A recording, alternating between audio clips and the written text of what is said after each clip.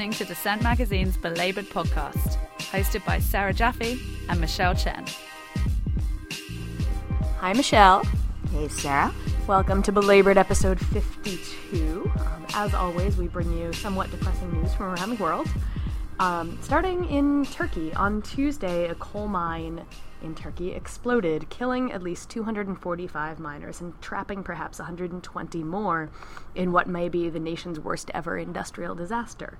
The International Labor Organization has ranked Turkey third worst in the world for worker deaths in 2012, and demonstrators have taken to the streets in Istanbul to protest the government's privatization of the mines in the first place and lack of concern for miners' safety. Closer to home, in West Virginia, 2 coal miners died on Monday night in a collapse at Patriot Coal's Brody No. 1 mine. In October, that same mine was one of 3 coal mines added to a pattern of violations list for repeatedly breaking federal health and safety regulations over the previous year. I know you're surprised to find out that it had been cited for 253 serious health and safety violations. This means, of course, that it is among the worst in the nation, even in an industry that, well, has a lot of problems, and that this meant it should have gotten extra scrutiny from regulators, though apparently not enough to save Gary P. Hensley of Chapmanville and Eric D. Legg of Twilight. Patriot Coal is also a company that the United Mine Workers of America won a settlement against after it spun off from Peabody Energy.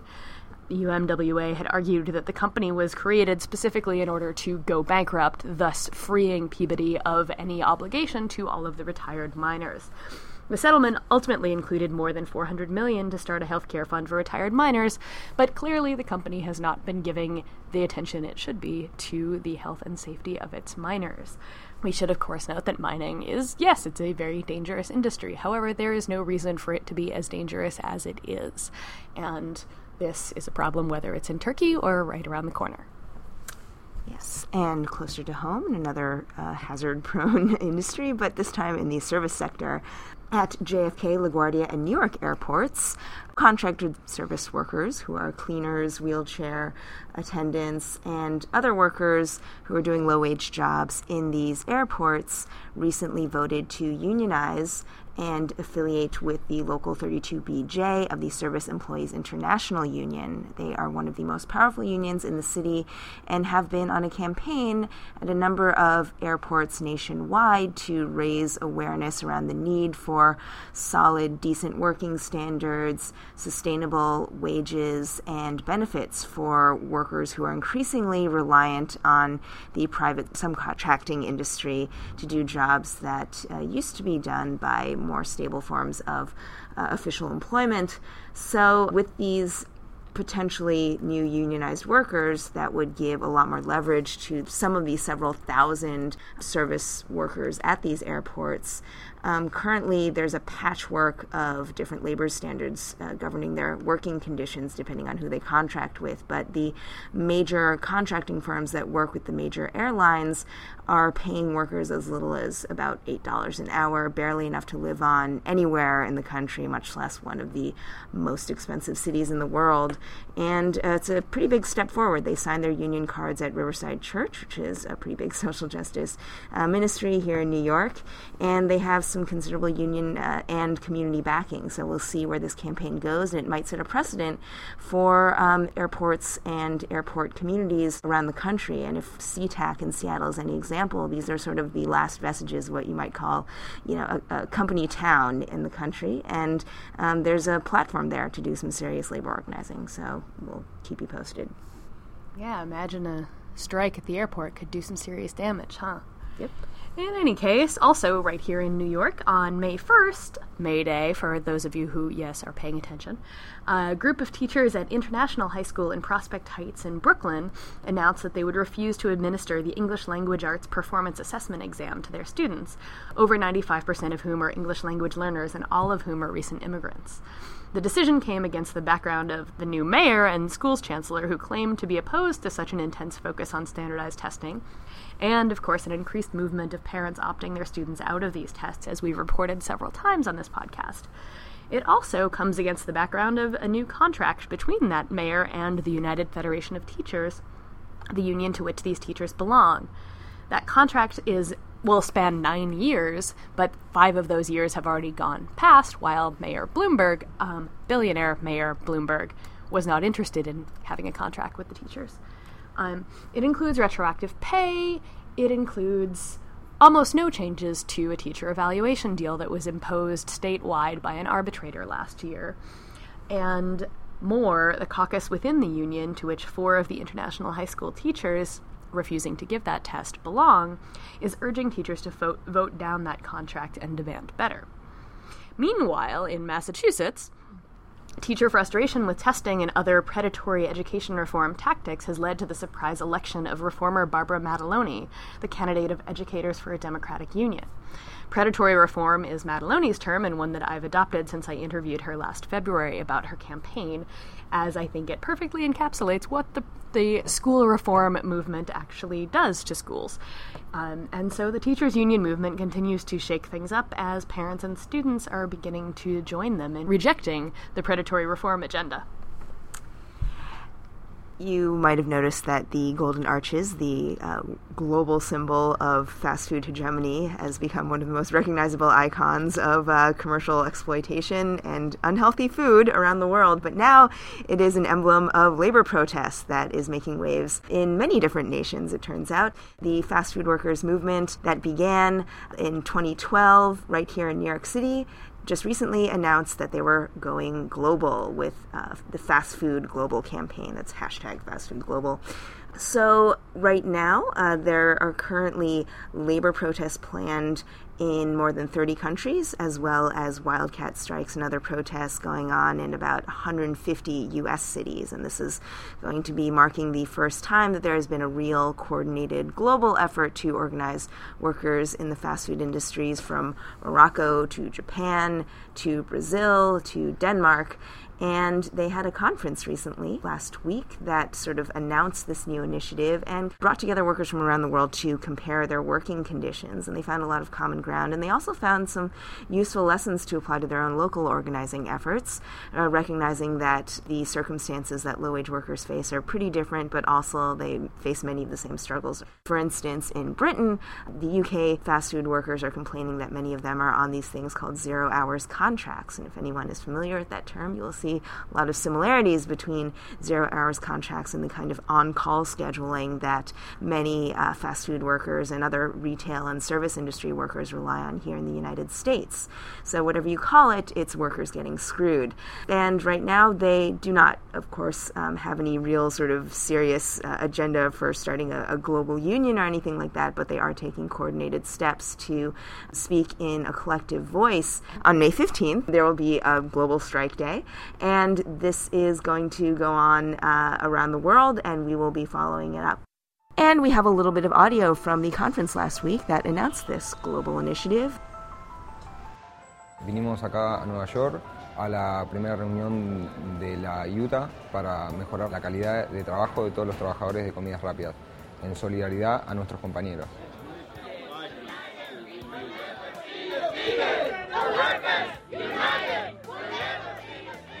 When I heard about the strike in the US, I was actually very surprised, because in Denmark, where I come from, we don't have strike because we actually have a good agreement with McDonald's. I heard about the wage theft and, breaks and all of this sort of stuff, and it's kind of exactly the same as what was happening in New Zealand. We are fighting for secure hours in the workplace, we're fighting for $15 minimum wage, and we're fighting for more regular breaks. Las horas, el sueldo, las vacaciones, tener una obra social, contar con ayuda de un sindicato para que el trabajador no se sienta solo en la empresa. In Denmark, we have an agreement with McDonald's. Our salary is on $21, and if you are under 18, it's on $15.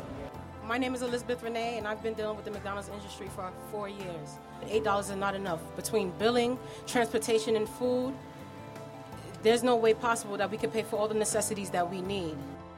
In the fast food industry, they make a lot of money. At the end of the day, the workers are the ones that make the money for the company. To make all this better, to make McDonald's and all other fast food places to be a better place to work, I really think we have to unite. And if you don't do it, it's not going to happen. If you don't stand up and fight back, then nothing will change.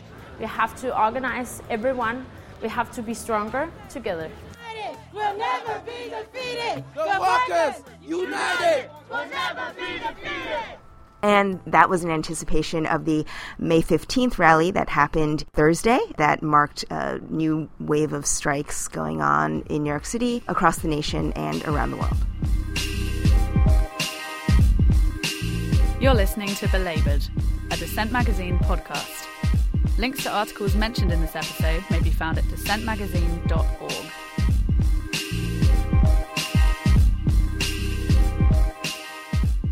And this week we bring you an interview with Sadeh Ghebreselassie, staff attorney at the National Employment Law Project. She has been doing a lot of research around the minimum wage legislation, and the plight of low-wage workers, especially those in the fast food industry. Here's what she had to say about the difference between good jobs and bad jobs in the recovery and the plight of today's low-wage workers.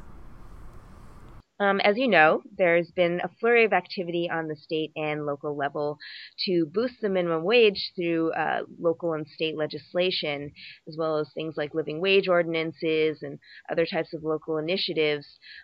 All this is going on in part in response to the stagnation of Congress, which has, of course, refused to budge significantly on the minimum wage, which still hovers at $7.25 an hour. A lot of your recent work around minimum wage policies has explored why this is not so easy as it seems, and you work specifically around issues of preemption laws and kind of the political forces behind them.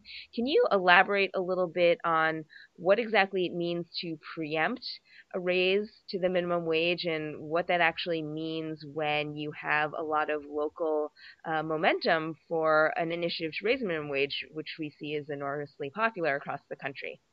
Sure. So, like you said, the federal minimum wage is $7.25 an hour, and it's been $7.25 since 2009.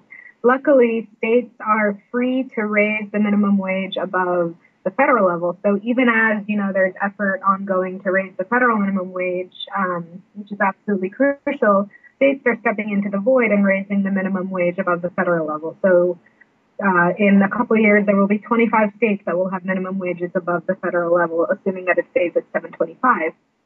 So what can cities do? Because you're right, there's a lot of momentum on the local level to raise wages. There are a lot of cities that have the power to raise the minimum wage above the state level. And we've seen this particularly in places like California, where the state minimum wage is $8 an hour, but cities like San Francisco have a minimum wage of $10.74. And in Washington, where Seattle is poised to enact a $15 an hour minimum wage, even as the state's minimum wage is $9.32. The problem is that there are some states that have passed laws that basically prohibit cities and counties in their state from passing minimum wages that are higher than the state level. And that's a real problem. One, because you're stifling the organizing and momentum that's happening around raising wages. And two, because just as across our country, costs of living vary from state to state, so too within a state, costs of living vary from city to city, county to county. And so we are starting to see campaigns where cities and counties aren't allowed to do that to change that. Most notably in New York, there's a very, very active campaign to give cities and counties in New York the power to raise the minimum wage on the local level. And you can imagine how important it is in places like New York City, for example, which has perhaps the highest cost of living in the country, but has a minimum wage of $8 an hour. Can you talk a little bit more about what's going on in New York? Because I think for some of our local listeners that might be a particularly fruitful issue. We've actually seen a number of protests going on just in the past few weeks, and actually a new bill that is being proposed, I believe, in Albany that might add movement around this. And I guess New York is a little bit unique in the sense that this is basically regarding kind of a home rule issue, and it was basically the product of a kind of a legal quirk in a court ruling. Is that right? Yeah. So unlike, New York is unusual in that the fact that cities and counties in New York can't enact a higher local minimum wage isn't the result of anything that the state legislature in Albany did. Albany has never passed a law saying that cities and counties can't do it. What happened is 50 years ago, there was a court decision that basically said that New York State's minimum wage law didn't allow cities and counties to do it. We think it's a poorly reasoned law, and if it came out today, it might come out differently. But regardless, that is the court decision that we're stuck with. And so all that needs to happen to fix that is for Albany, our state legislature, and our governor, Governor Cuomo, to sign and pass a bill that basically says, cities and counties are free to raise the minimum wage above the state level. And so there's a bill in Albany that would do just that. It's a very short bill, it's 5 sentences, but it would really unleash and unlock a lot of power to address, soaring poverty rates, the fact that millions of workers in New York, almost 3 million workers in New York State, make less than $15 an hour. We have the highest gap between the rich and the poor of any other state in the country. And so giving cities and counties the power to enact a higher local minimum wage will go a long way towards addressing those problems. Right. And I guess it's important to note also that this is not just an upstate, downstate thing, as there are so many issues in Albany, but, this would affect, smaller counties and cities across the state, right? Exactly. Every city and county across the state would have the power, if they wanted to raise their local minimum wage. And so this is something that would directly benefit every single working New Yorker. Right. And so when we talk about these local initiatives, it's clear, as we said, that New York City in particular is ridiculously expensive. It costs a lot more to live here than it does to live in many towns upstate or in most other states in this country.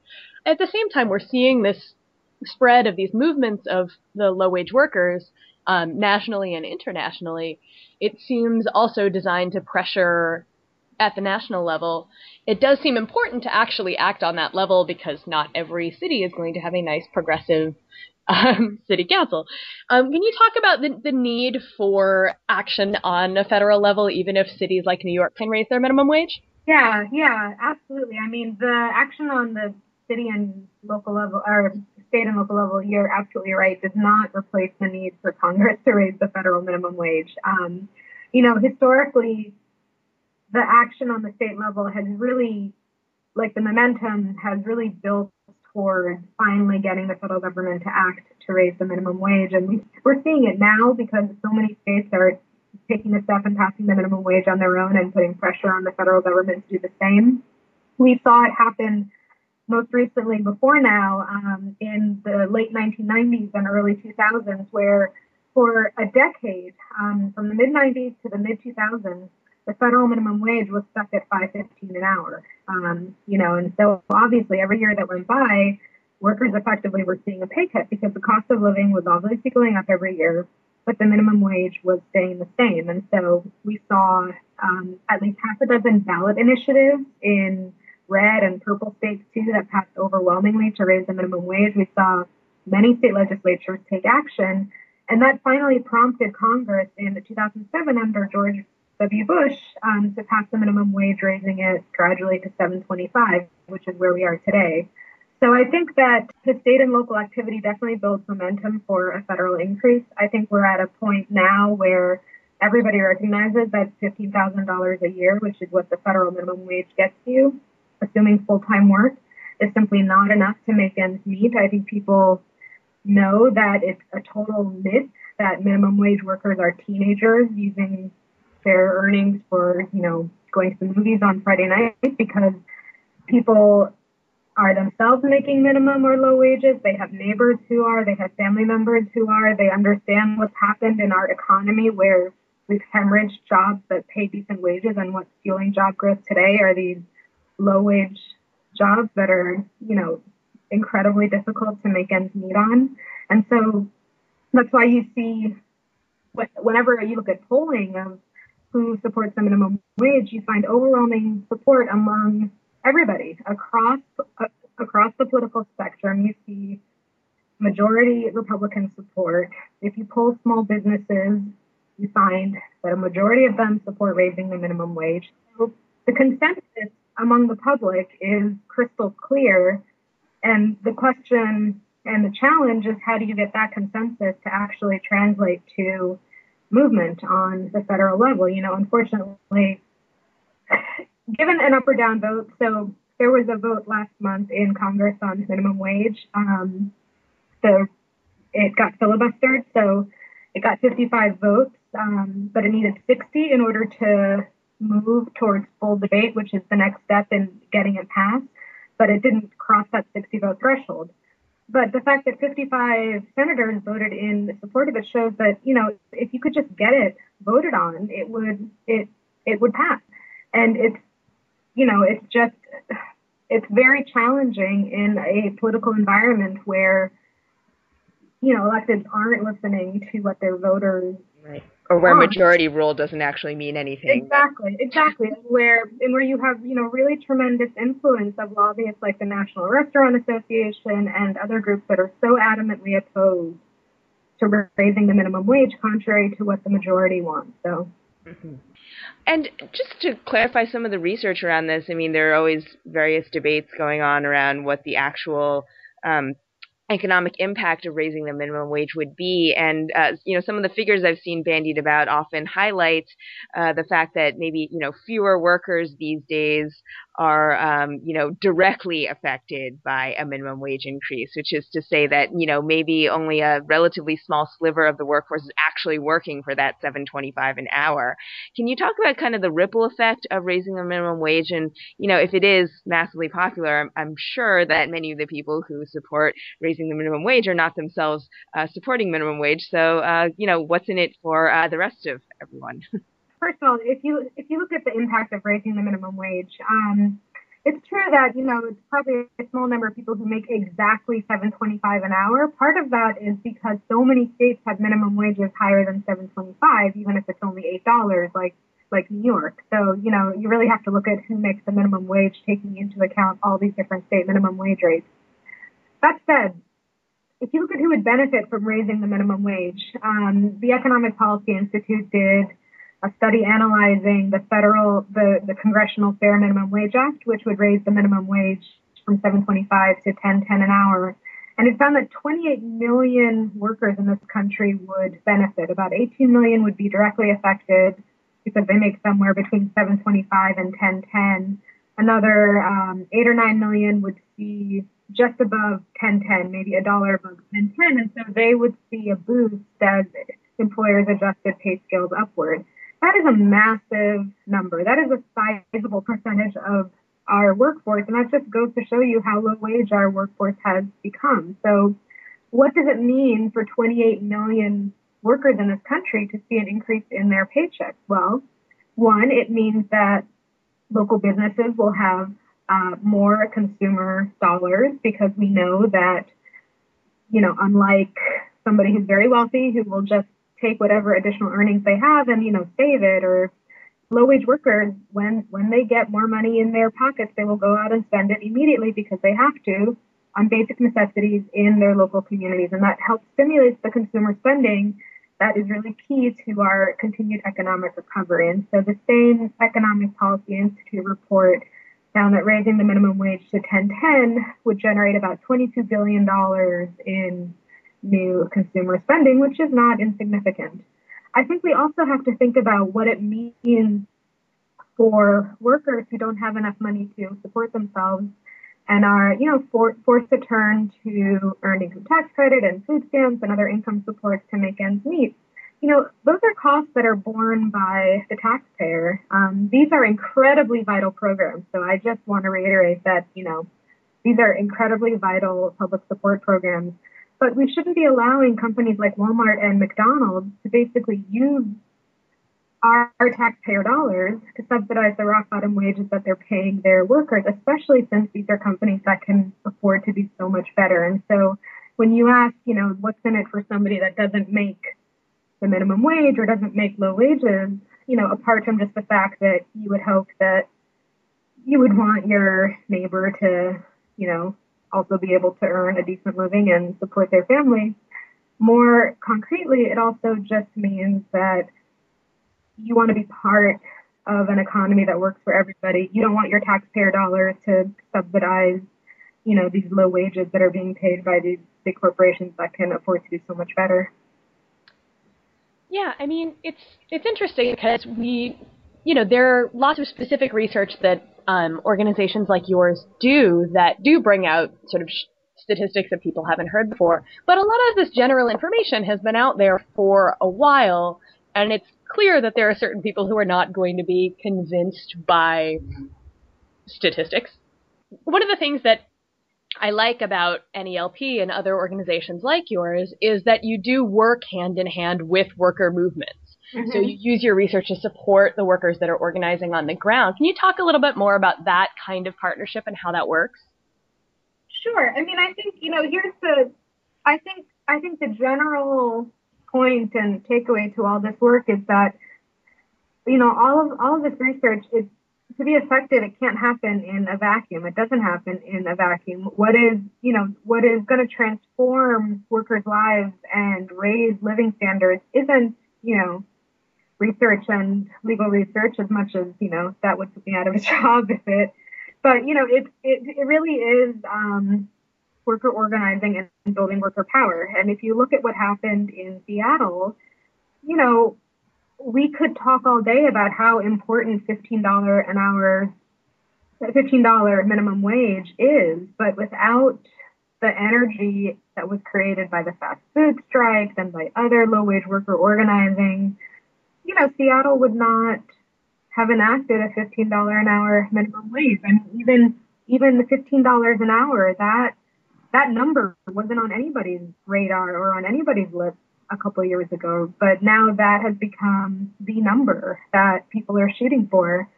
And that's not because of research and writing. It's because that number has been put out there by the thousands of workers that have, done the incredibly brave thing of walking off the job and of, protesting unfair working conditions. And that, I think, is what moves people in the end. Because I think statistics, as important as they are, and facts, as important as they are, at the end of the day, people are pretty dug into their position, regardless of what facts you give them. But what moves them is actually seeing some sort of personal and brave movement forward. Mm-hmm. Yeah, I think probably even in 2012, if you had proposed a $15 minimum wage, people would have scoffed at it, right? Yeah. I mean, that would have sounded ridiculous to people. Now it's part of our national conversation. So exactly. A lot can change with some concerted organizing in just a few months.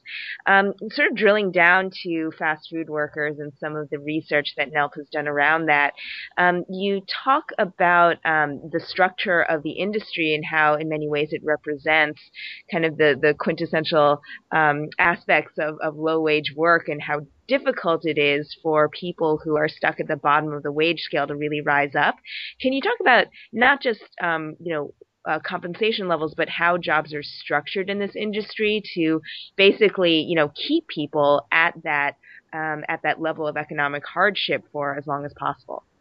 Sure. So, we did a report looking at the fast food industry, specifically looking at mobility within the fast food industry. And the reason why we did this report was because when the fast food workers started organizing and going out on strike, some of the pushback from opponents of raising their wages was like, oh, well, if you work hard, you can move up and then you'll get a raise that way. You'll become a manager. You can own your own franchise one day. So, nobody stays in the median wage for a frontline worker in the fast food industry is $8 and change. So they were saying nobody stays at these jobs where you make $8.50, $8.80 an hour.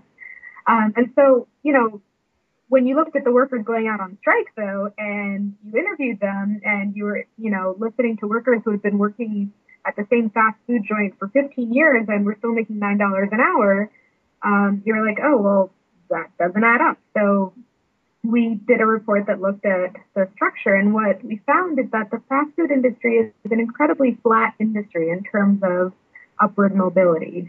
Just 2.2% of the jobs are managerial, and even those managerial jobs only pay an average wage of about $13 an hour. So even if you make it to manager, you're still not making a lot of money. And if you look at the vast majority of the positions, the frontline positions that comprise almost 90% of the jobs in the industries, the average wages for those workers is around $9 an hour. So, the takeaway is no matter how hard you work, no matter how good of a worker you are, it's just unrealistic to think that the way that the industry is currently structured and the wages that they currently pay, you're just not going to be able to earn a decent income.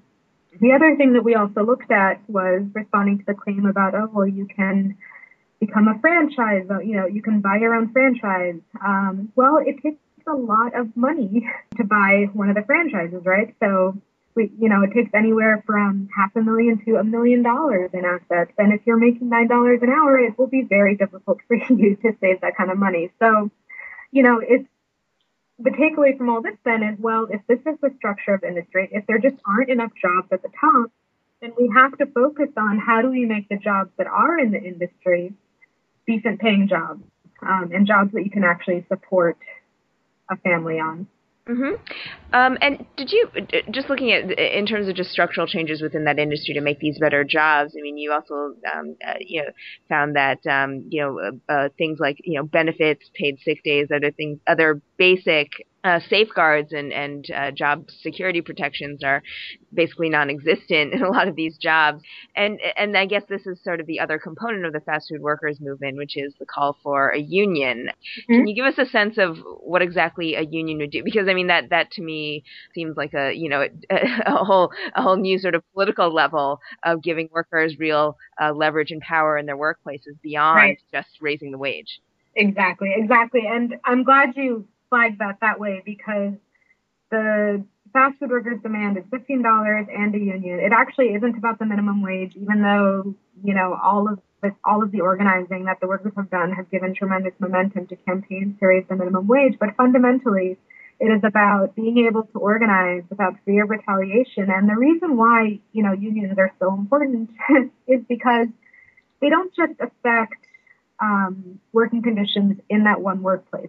Back in the 1950s, when our country was 35% unionized, that had an impact not just on workers in that unionized workplace, but it had effect on pay and working conditions across industries. Because when you get to a point where union jobs have saturated that industry, then non-union employers are kind of forced to adjust because they have to be on the same playing field as those employers that, are doing right by their workers. So we've now fallen in this day and age to, I think, less than 7% unionization rates in the private sector. And we're seeing the direct effect of that in many ways, including wages that for most of the American workforce have stagnated or are on the decline, because the key thing about unions, they bring more power to workers in the workplace. I mean, the bargaining relationship between employers and workers without a union is incredibly unequal. And you can just imagine, imagine just going to your employer and asking for things on your own, without any protection to what will happen to you if your employer gets mad at what you're requesting, right? I mean, there's a reason why people say unions brought you the 40-hour work week and unions did this for you, because they have had a tremendous impact on leveling the bargaining relationship between employers and employees. And so the demand for 15 and a union is a way to, I think, and I'm just speaking a little bit on the outside, but making sure that once you get 15, it's not just about 15, right? It is about all of the other issues that affect your workplace life. So whether it's scheduling or rest breaks or being treated decently. I mean, there are so many things besides pay and benefits that impact your life in the workplace. Mm-hmm. Yeah, and the issue of who works these jobs, I think, is also really important here because, in a way, the fast food industry mirrors a lot of the sort of demographics of the low-wage workforce in general. And I was wondering if you could talk a little bit about how race and gender factor into, the particular struggles that these workers face. For instance, I think many people might be surprised to hear that so many fast food workers are not just the primary breadwinners for their families, but they are single parents as well. And, how do single moms fare, particularly when their job won't even allow them full-time hours, much less things like, taking off time for paid vacation or childcare or healthcare? Yeah. So there are a few things in that. One, fast food workers, like low-wage workers across our economy, are adults. Like I said, I think in the fast food industry, 70% of fast food workers are adults. Many of them are supporting families, like you flagged, and they are dealing not only with, what a lot of people call involuntary part-time status, where many of these workers would like to work full-time hours, but their employers aren't giving them enough hours, and so they're relegated to this part-time status, which means that they can't support their families. And they're also dealing with the fact that many of their employers don't tell them what their schedules are necessarily. There's this big issue in many low-wage sectors, including fast food, where you just don't know what your schedule is going to look like week to week, and your employer will just schedule you for a couple hours and then, call you in at the drop of a hat to come in if there's more work. And so you can imagine what that means for somebody who's the primary caregiver, that she or he will never be able to arrange childcare, will never be able to go back to school and, try to get a degree, to get a different job, that they'll never be able to have a personal life outside of just always being on call because you want to get these more hours because you're not getting enough hours, right? So it's this real, beyond just the fact that it's erratic scheduling and you're not getting paid enough, there's real stress to this type of work environment that I think can't be overstated, that has an impact on the health of a family. When you don't know how much money you're going to make the following week, you can't plan a weekly budget. You can't go to the grocery store and figure out, what you can buy that week for you and your kids. And it doesn't have to be like this. And I think part of what the strikes are doing and what all this low-wage worker organizing is doing is putting a face not just on the wages that these workers are being paid, but on the other effects that this type of work is having on them and on their kids, and on their health and on their mental health. And, so I think it's a roundabout way, I guess, of trying to answer your question. I think that there are lots of things that that it's hard to really understand about the lives of these workers and that's one reason why I think the strikes have been so significant, because there's been so much coverage. Right. People seem endlessly fascinated with the fact that these people have real lives and right. Real families. It's amazing. Right, exactly, yeah. They actually, deal with the same stuff that, everyone else deals with. Amazing. NELP has a recent report out on the low-wage jobs during the recovery, if we can call it a recovery, which, it hasn't been a recovery for most of us. But can you tell us a little bit about the findings of this report and why this underscores, again, the importance of this low-wage worker organizing? Sure. So the findings of the report, and it's actually a update to a report we did a couple of years ago looking at what happened to jobs during the recession and what's happened during the recovery. And both reports found this very disturbing trend of when the recession hit, we lost jobs across occupations, higher wage, mid-wage, low wage. But we disproportionately lost jobs, higher wage and mid-wage occupations. So, but when the recovery started and supposedly started, officially started, and job growth started, what we saw was that the jobs that dominated job growth, that disproportionately fueled job growth and continue to do so today, are low-wage jobs. So jobs in retail and fast food and home health care, a lot of the jobs that can't be offshored, but where median pay is often less than $10 an hour. So what this means basically is that we are replacing decent paying jobs with bad paying jobs. I mean, that is the takeaway. And that, to be honest, was a trend that started happening even before the recession.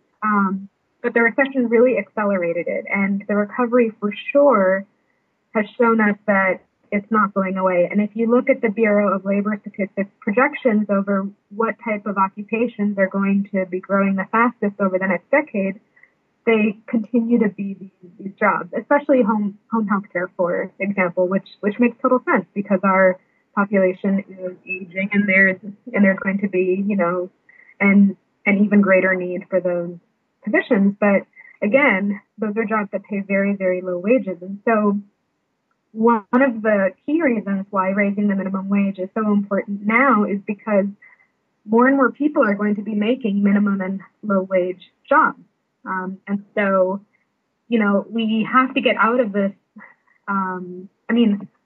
Part of a healthy economic recovery, it seems to me, is making sure that people have enough money to spend, like actual money. So not, using their house as a credit card or, finding ways to make sure that people have actual money, concrete money to spend so that we don't get into the situation where we were before the recession hit. And so how do we do that? Well, we need to raise wages for the millions of workers whose pay scales are effectively set by whatever the minimum wage happens to be. And then beyond that, I think this is something else that the fast food strikes are showing is that we have to make labor law more relevant and make it easier for workers to organize because, historically, there have been two key ways that wages have gone up in this country. They've gone up through raising the minimum wage because that, raises the wage floor.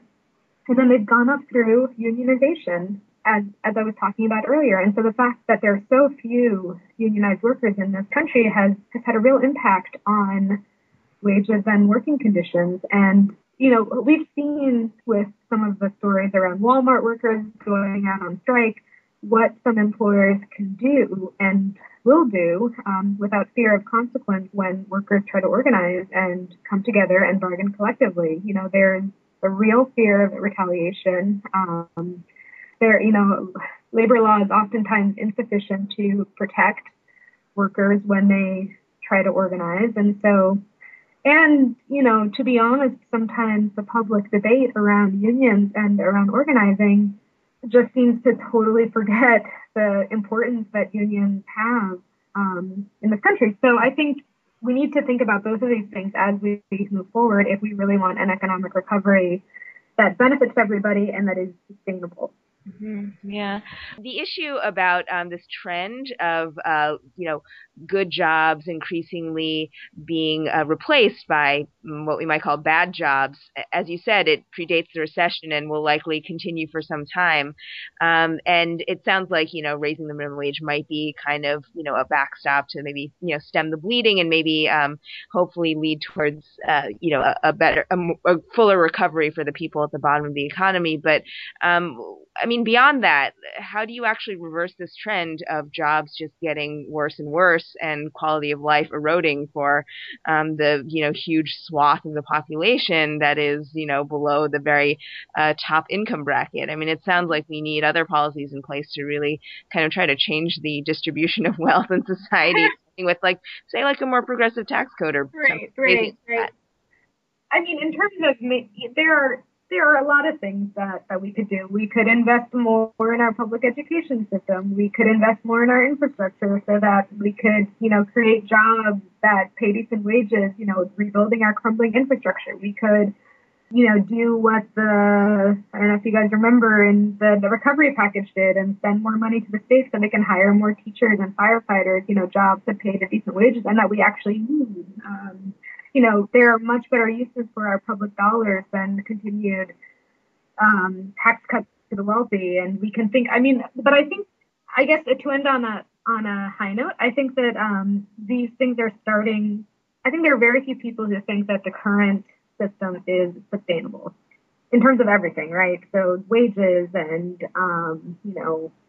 just general living conditions for too many people in this country. And so, we kicked off this interview talking about the fast food strikes and the minimum wage because, I work on that, and there's so much activity and organizing happening. But I think the general is there in many other areas. And I think on the worker stuff specifically, and I'll end on a high note here, I mean, the fact that Seattle is going to have a $15 an hour minimum wage 2 years after these, I mean, it won't take effect in 2 years, but, enacted 2 years after these strikes took place started to take place is kind of incredible. And that was only 2 years. And so I think that we can look at those types of examples to give us energy to go forward, and also to show us that, look, this can be done when you have movements that are building worker power, building a community power. And that was Sede Ghebreselassie at the National Employment Law Project.